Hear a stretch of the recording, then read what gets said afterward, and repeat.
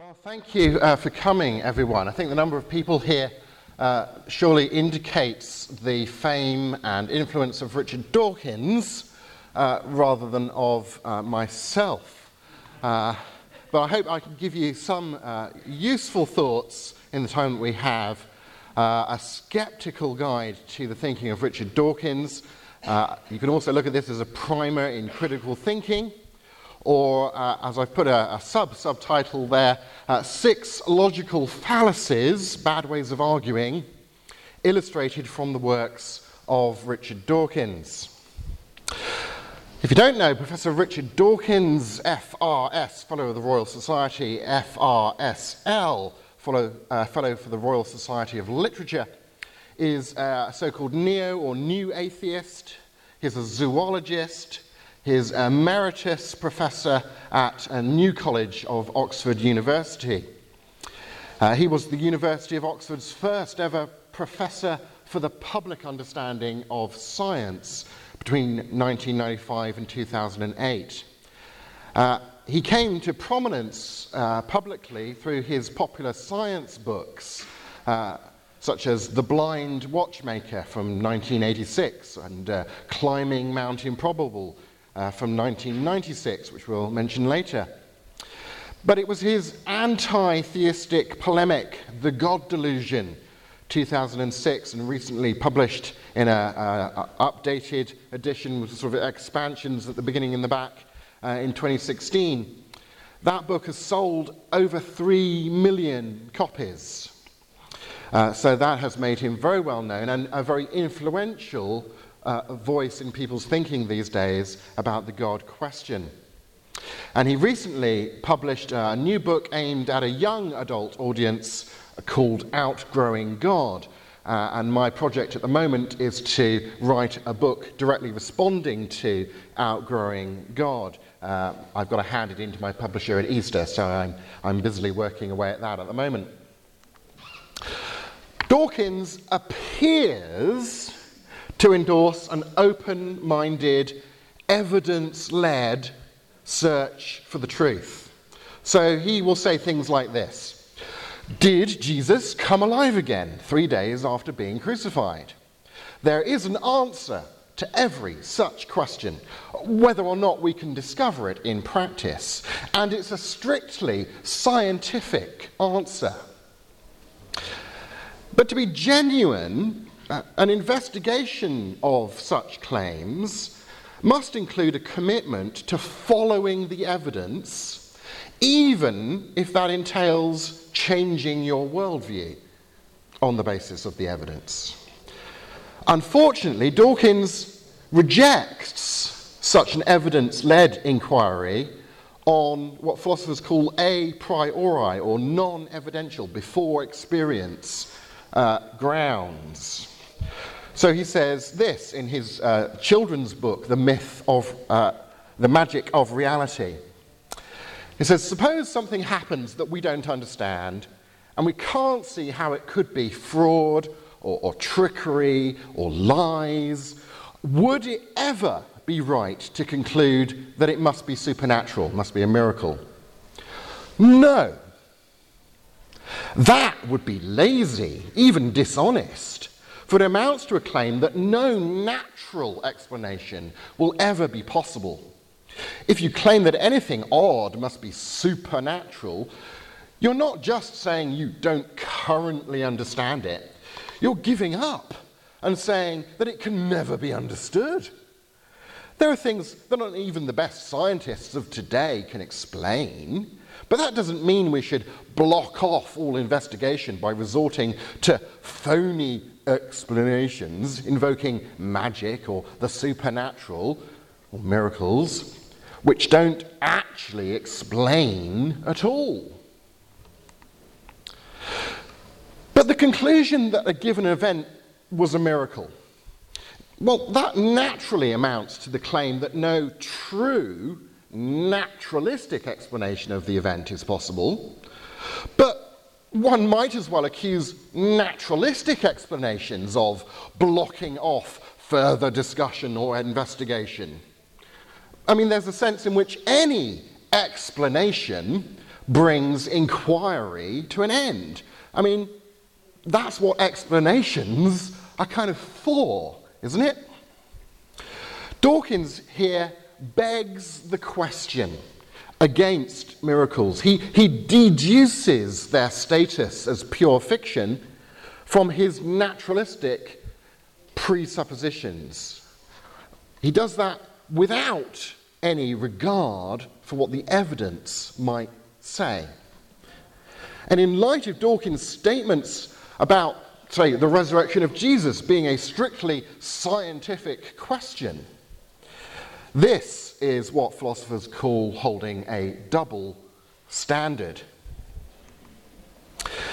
Let's look at the question, the issue I guess Dawkins is most famous for talking about and has talked about publicly for the longest time, what we might call the organic design argument.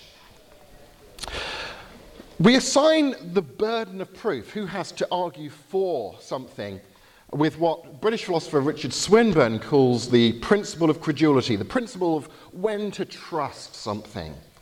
Swinburne says it's a basic principle of knowledge, which he calls the principle of credulity, that we ought to believe that things are as they seem to be until we have sufficient evidence that we're mistaken. And Swinburne points out that if we didn't do that and tried to do the reverse, then basically we'd hardly ever believe anything, because we'd always need evidence for the evidence for the evidence and so on ad infinitum.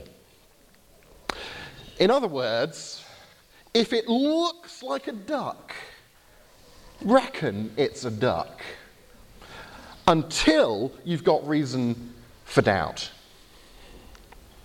Well, Dawkins famously says at the beginning of The Blind Watchmaker that biology is the study of complicated things that give the appearance of having been designed for a purpose.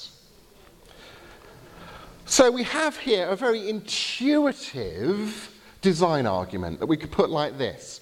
1, the principle of credulity. We ought to believe that things are as they seem to be, as they appear to us to be, until we have evidence that we're mistaken. But 2, biology is the study of complicated things that give the appearance of having been designed for a purpose, from which it follows that 3, therefore, we ought to believe that biology is the study of things that were designed for a purpose, until and unless we have sufficient evidence that we're wrong, that we're mistaken about that. Going a little deeper into this question of design, here's Dawkins speaking about what's called specified complexity, and I'll illustrate this concept in a few different ways for you. Dawkins says that you and I and every other living creature are machines of ineffable complexity, complexity of a magnitude to challenge credulity.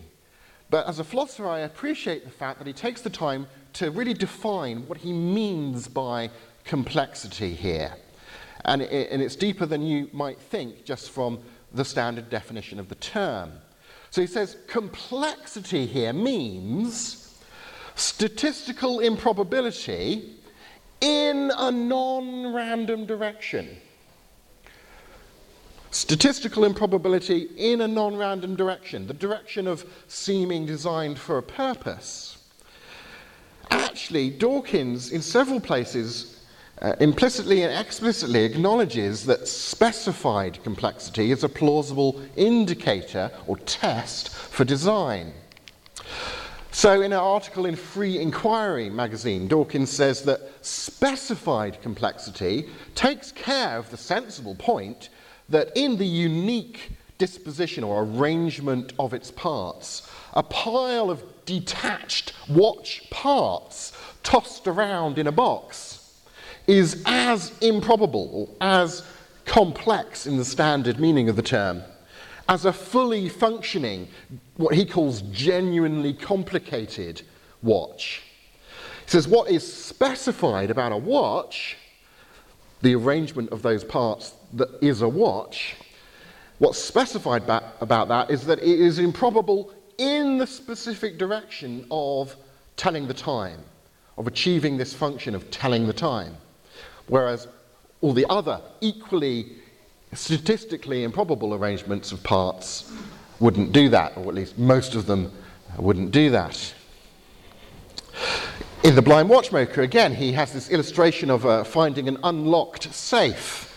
He says, of all the equally improbable positions of the combination lock, that's complexity, only one opens the lock. That's a specification.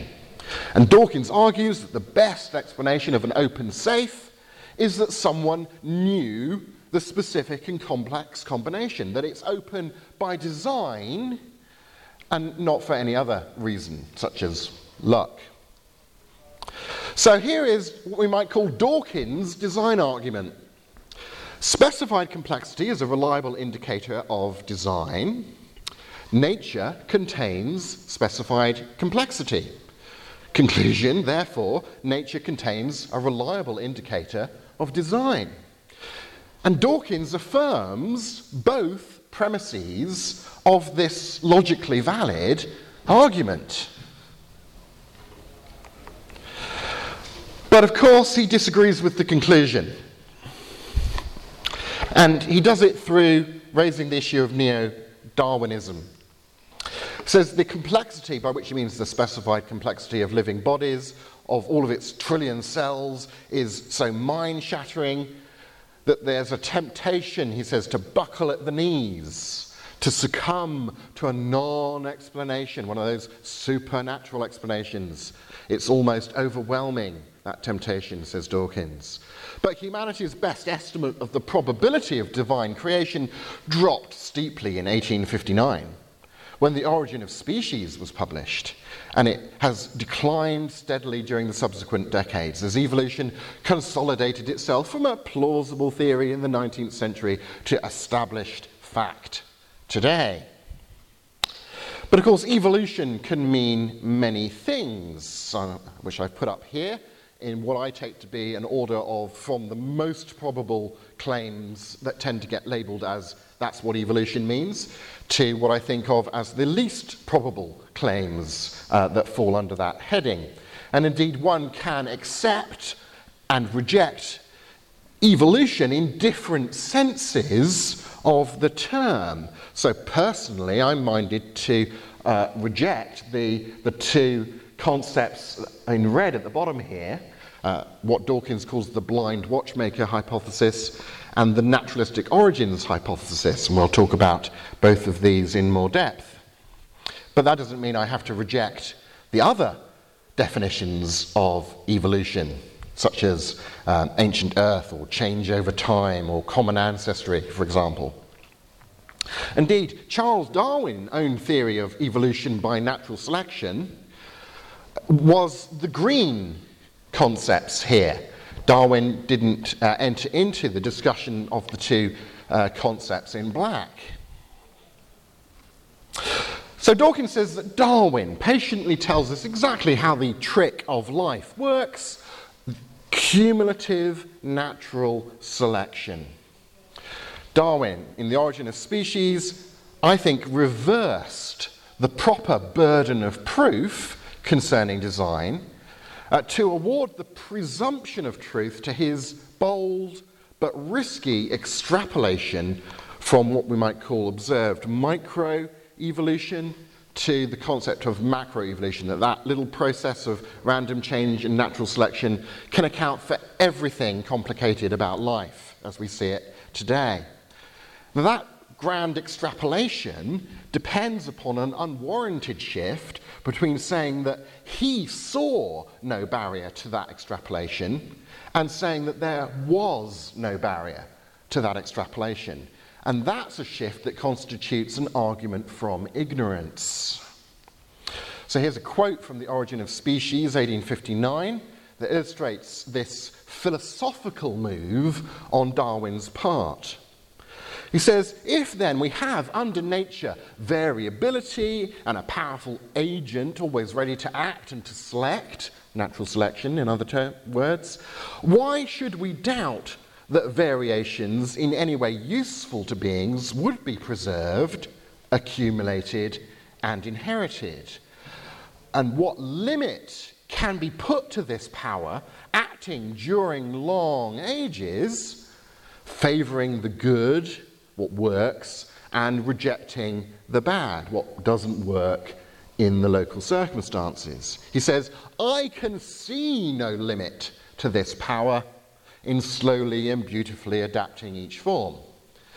So he basically gets you to abandon that presumption of design based on the common sense principle of when we trust things, principle of when to trust stuff that Richard Dawkins was talking about, which Swinburne was talking about, getting my Richards confused, and to reverse that burden of proof.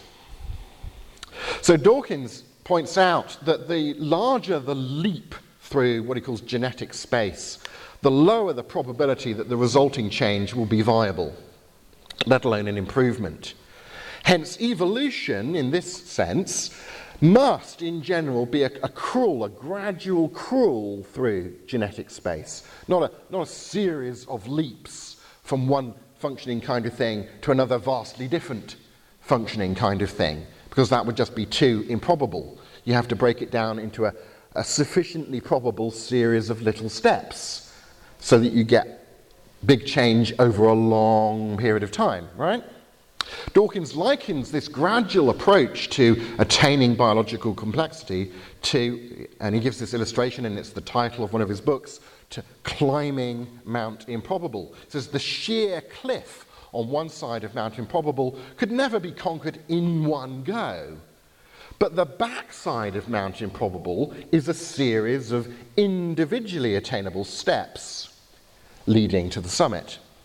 And Dawkins claims that although we've got no idea what gradual path organisms took up Mount Improbable, they must have done so. He says, however daunting the sheer cliffs that the adaptive mountain first presents, graded ramps can be found the other side and the peak eventually scaled.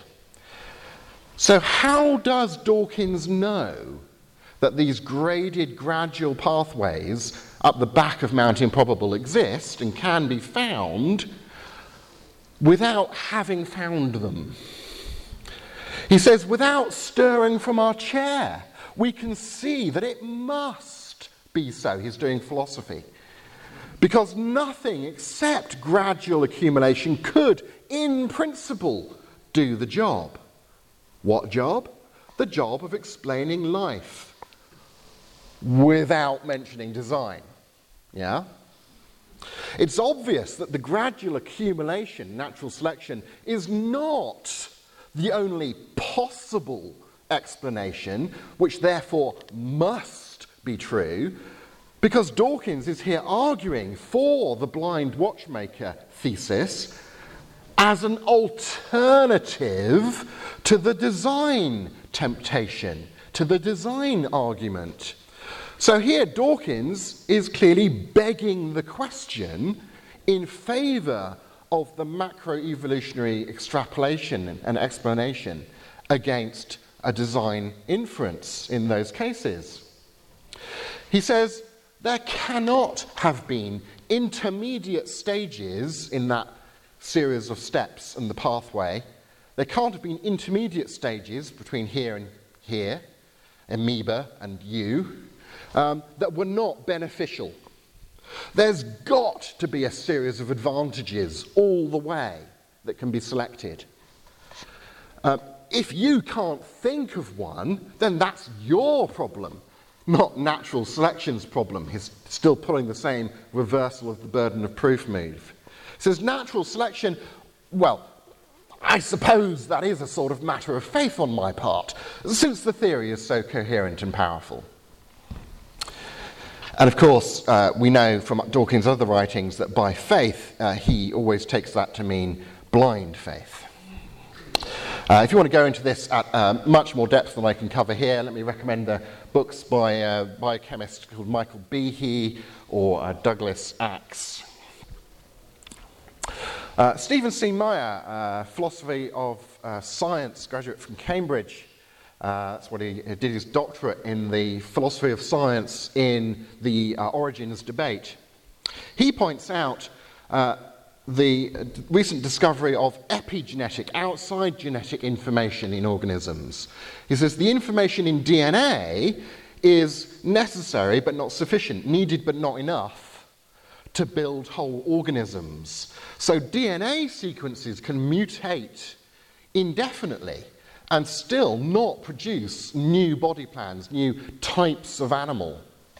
Consequently, the mechanism of natural selection, acting on random mutations in DNA, cannot, in principle, generate the epigenetic information that's necessary to build and produce a new body plan, a new type of creature. As atheists, Jerry Fodor and Massimo Patelli Palimarini, I probably slaughtered that in Italian, I'm sorry, say in their book, What Darwin Got Wrong, as atheists, they argue, we don't know what the mechanism of evolution is. As far as we can make out, nobody knows exactly how phenotypes, different types of creature, evolve. So actually, Dawkins appealed to a neo-Darwinist explanation for the variety and complexity, specified complexity within the organic realm, how phenotypes evolve, is a red herring. That is an irrelevant distraction from the actual issue. It doesn't actually address or cover the issue that needs to be covered. Concerning the origin of life able to undergo evolution, which is something you have to have in place before evolution in the neo-Darwinian sense can take place, Dawkins' appeal to natural selection is, of course, a red herring. You can't explain the origin of things able to undergo evolution by pointing to the mechanisms of evolution. As the atheist philosopher of science Bradley Monton says, Darwinian evolution only comes into play once life already exists. Darwinian evolution doesn't explain or even purport to explain how life came to arise in the first place.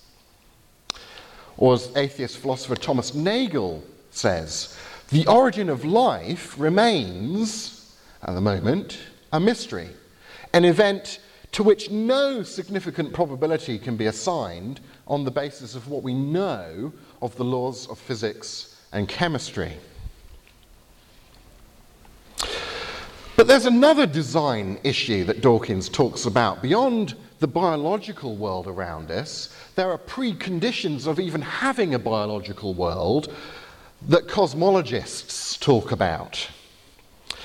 Dawkins says the laws and constants of physics are fine-tuned in such a way as to set up the conditions under which peacocks and humans and so on can come into existence. Well, here, of course, when he talks about fine-tuned and in such a way as to, he is talking about complexity and specification, specified complexity.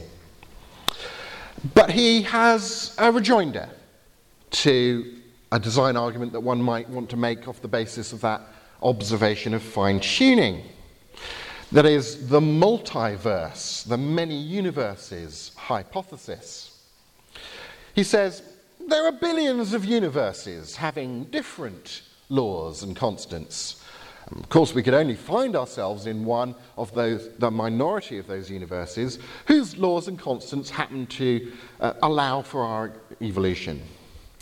So basically, he's saying that that fine-tuning that does hit this specification of permitting complex biological things to evolve, that fine-tuning, although it looks very, very unlikely, is saying it's not actually unlikely enough to trigger a design inference, because there are lots and lots of opportunities for universes to hit that life-permitting specification by chance. There are lots and lots of rolls of the dice happening.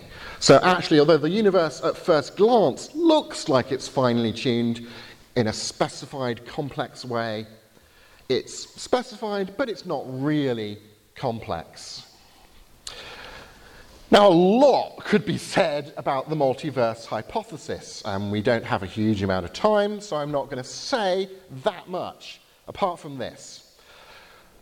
Scientific appeals to a multiverse are, in philosophical terms, again, question-begging. Because such appeals assume the existence of a finely tuned universe-generating mechanism. There has to be something scientifically describable that's producing all of these differently tuned universes so that one of them by chance has a sufficient statistical probability of hitting that life-permitting pattern without triggering a design inference. But, I mean, why, for example, isn't there a universe-generating mechanism that keeps producing sort of photocopies, as it were, of the same life-prohibiting, non-life-permitting universe?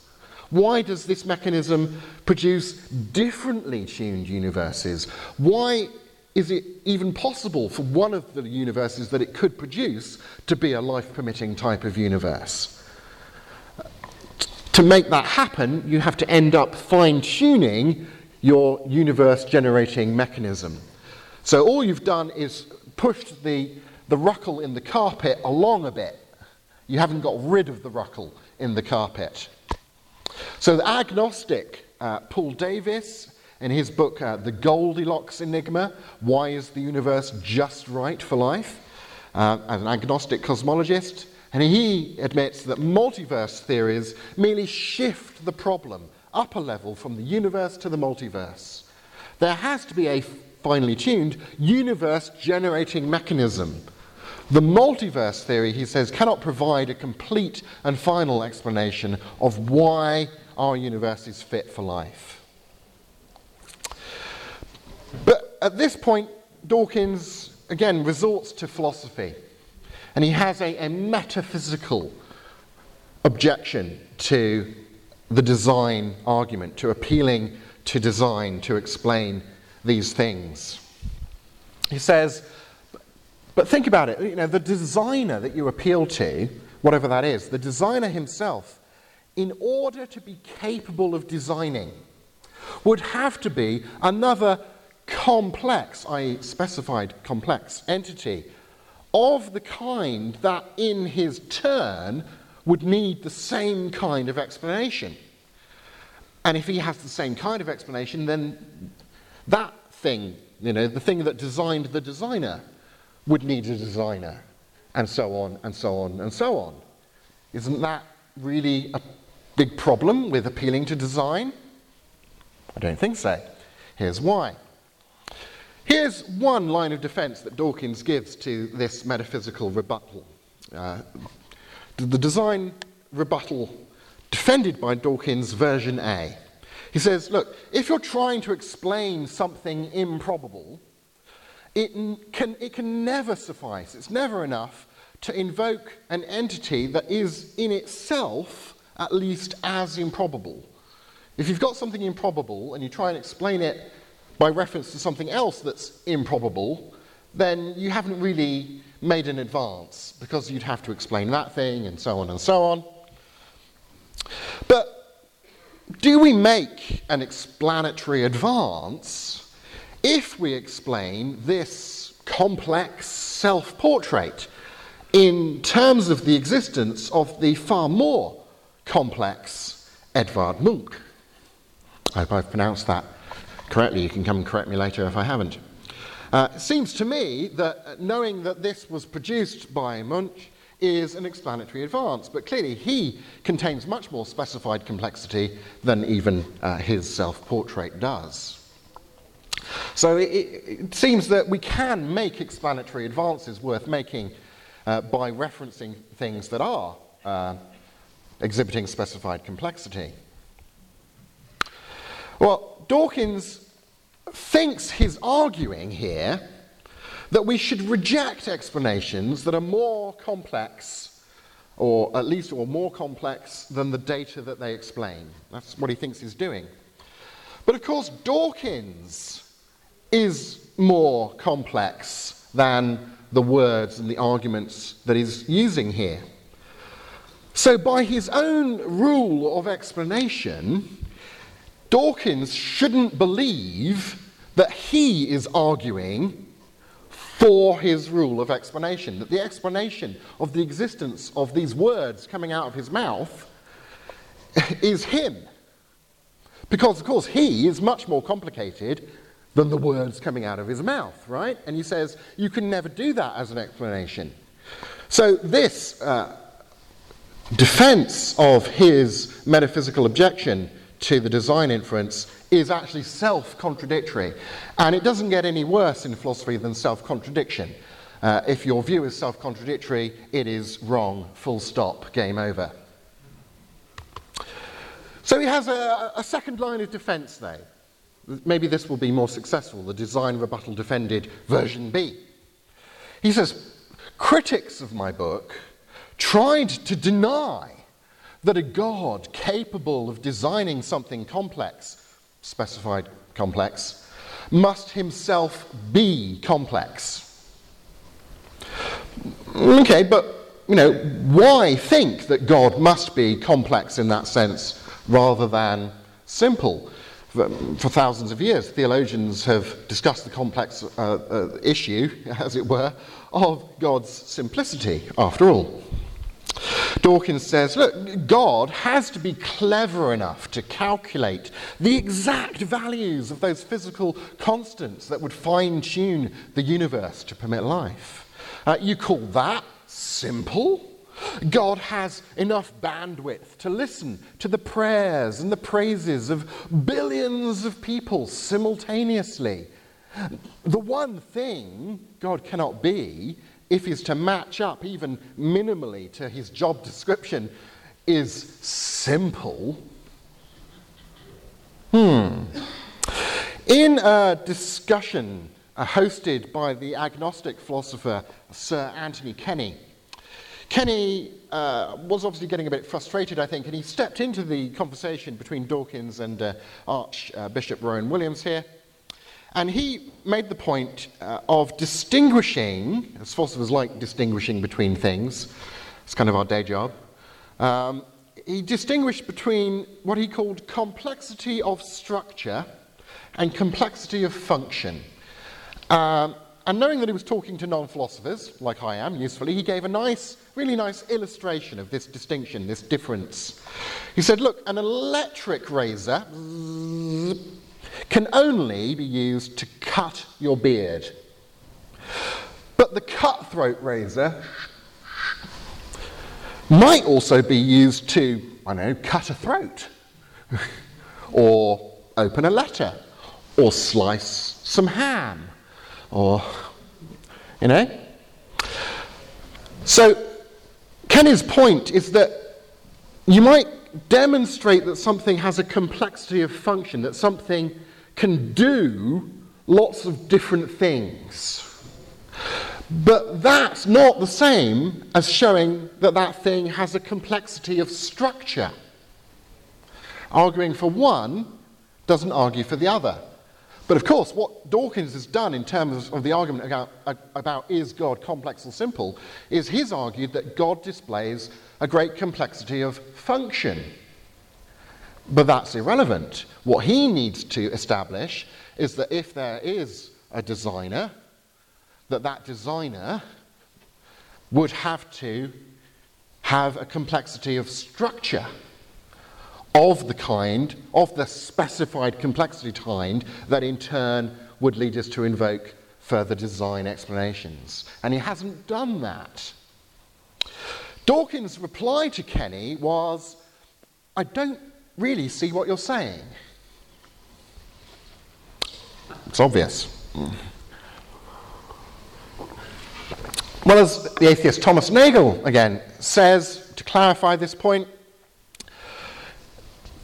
Kenny was pointing out that God, if there is a God, is not a complex physical inhabitant of the natural world. I have at home a set of fridge magnets that caught my eye, and I bought them online. They're a set of fridge magnets which show pictures of bits of the way in which different religions of the world picture their concept of God. So you can take these fridge magnets and make, the body of Krishna, or you can make a picture of Jesus, or you can take the head of Krishna and put it on the body of Jesus, or you can kind of mix and match your own deity. It's as if Dawkins is thinking that if there is a deity, well, he's the kind of thing that might exhibit complex specificity. To be complex in that sense, something has to be improbable. Those are being used as synonymous terms to mean the same thing, complexity or improbability. But to be improbable, something has to be contingent, has to be the sort of thing that's possible to happen but doesn't have to happen, that's possible to exist but doesn't have to exist, because it could be something else, and that's why it's unlikely that it's this rather than the other, right? But theists have traditionally thought of God as a being who, if he exists necessarily, not as a contingent object or a contingent one improbable arrangement of bits out of all the possible arrangement of bits of God that you might rearrange, like rearranging fridge magnets of Krishna and Ganesh and Jesus.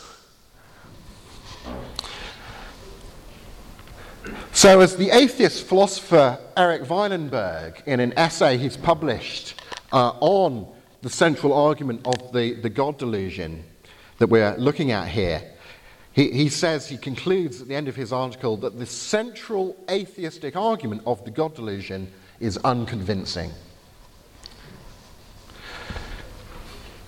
So must God be complex in that specified complexity sense rather than simple?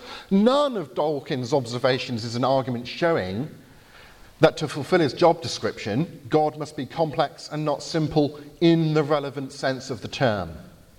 Dawkins equivocates, switches between meanings over the terms complex and simple in order to beg the question against God being, maybe, a simple, necessary being. Or think of it this way.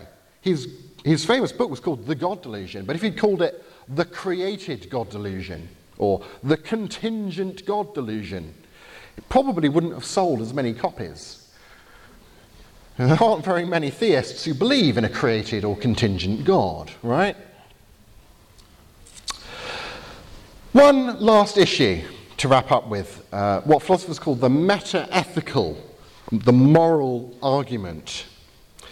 Dawkins says there's also the moral version of the God temptation. Well, that immediately makes a philosopher of religion think of this meta-ethical moral argument. This is what you'll find if you go to any introductory philosophy textbook or collection of introductory essays about arguments for God. This will be the kind of moral argument you come across. It goes something like this. It might say, premise one, if objective moral values, the kind of values that you discover rather than invent, the kind of values that exist independently of you, don't depend on you or your culture and so on. If that kind of objective, out there to be discovered moral values do exist, then that would give you some reason to think that God exists. And we can go into why that is. Premise two might say that objective moral values of that kind do exist. And of course you can see that if both of those premises are true, then the conclusion that therefore such a God exists must also be true, would follow. So it really is a logically valid argument.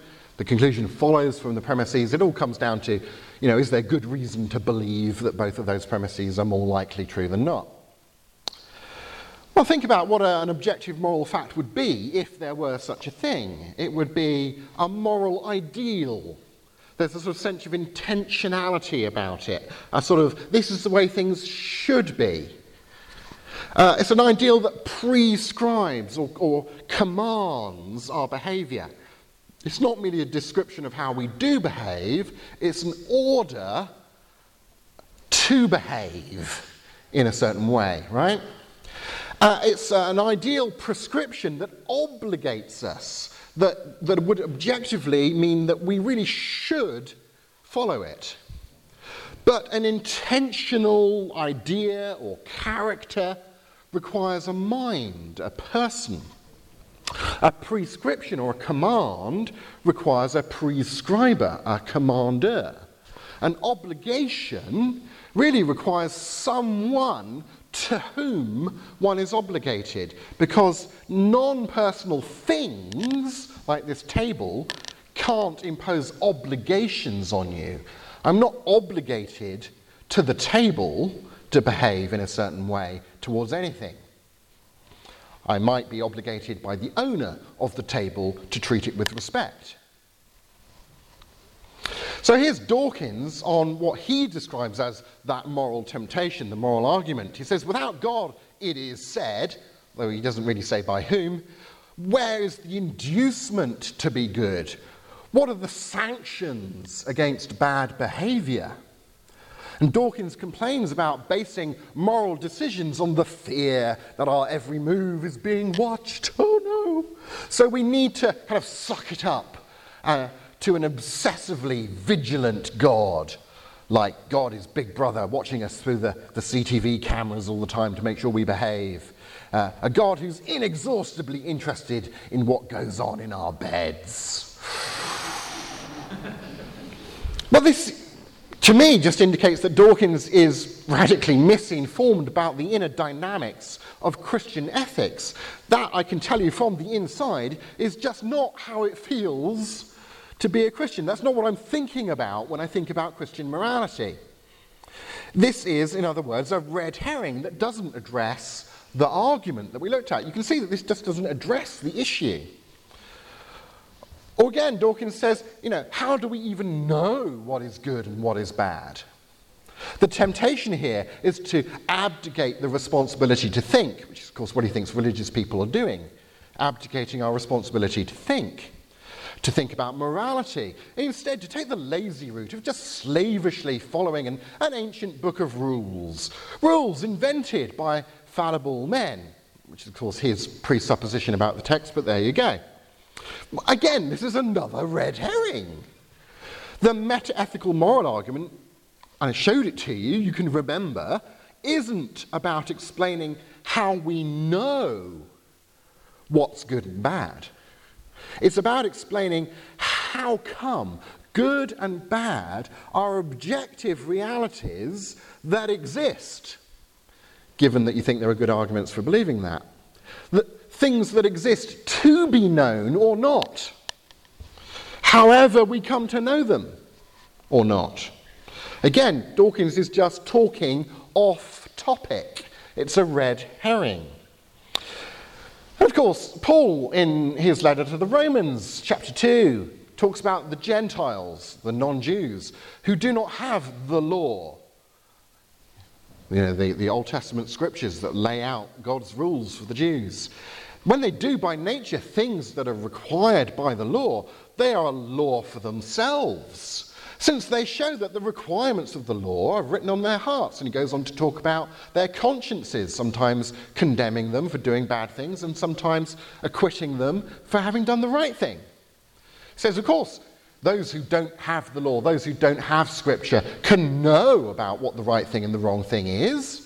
Those who don't believe in God can know the difference between good and evil. That is the biblical position.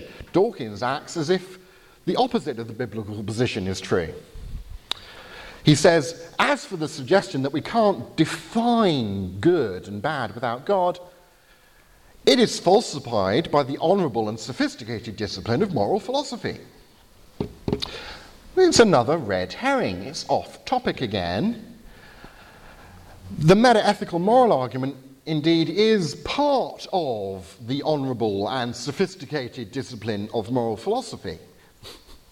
And it would be good if Dawkins were to educate himself a little bit in a Philosophy 101 course before sharing his ignorance of the field with everyone else. Indeed, think about this. Dawkins actually denies premise 2 of the moral argument. The real way he escapes that conclusion that there must be a God who obligates our behaviour is to say this: there is a non-overlapping and exhaustive distinction between ideas that are false or true about the real world, about factual matters, and ideas about what we ought to do, normative or moral ideas, for which the words true and false have no meaning.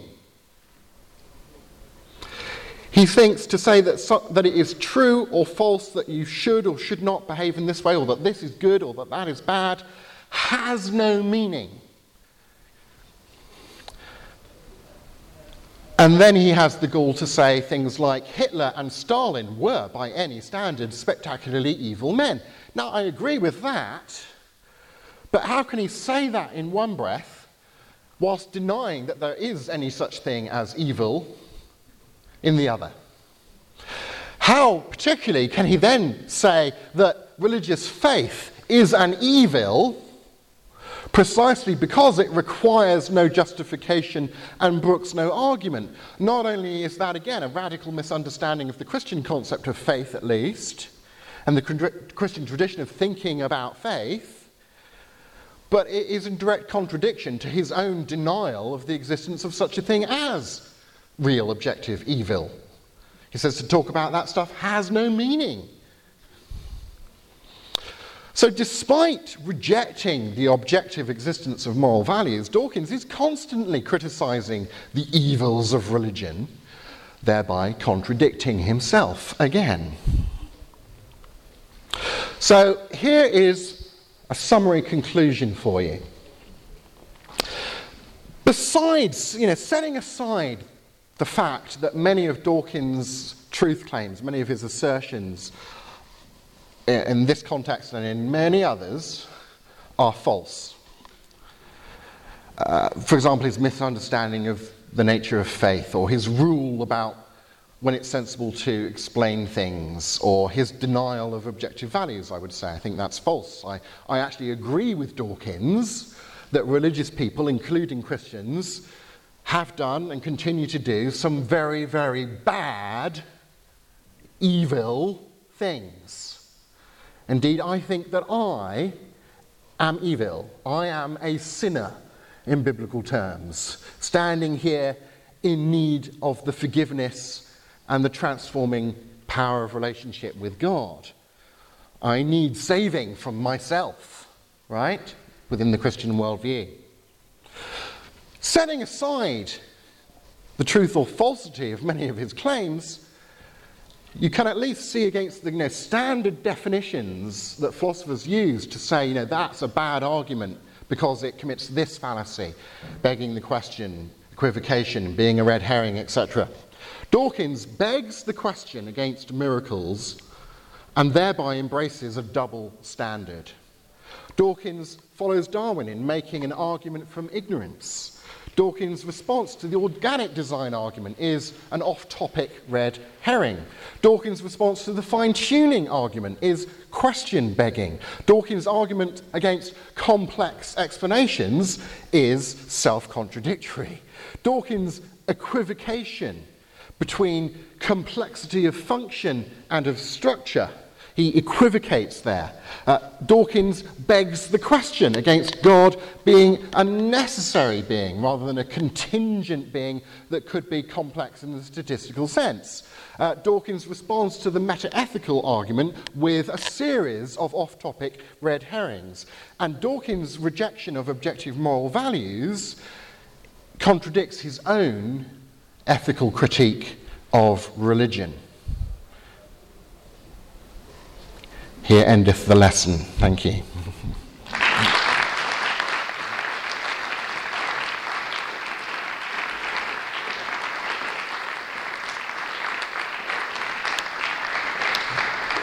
Thank you for indulging me and letting me run slightly over time. You may need to get off and go places. I'm happy to hang around here myself, so you can come and ask me some questions if you have any. I don't want to shy away from questions, but officially we're over time, so I let you go.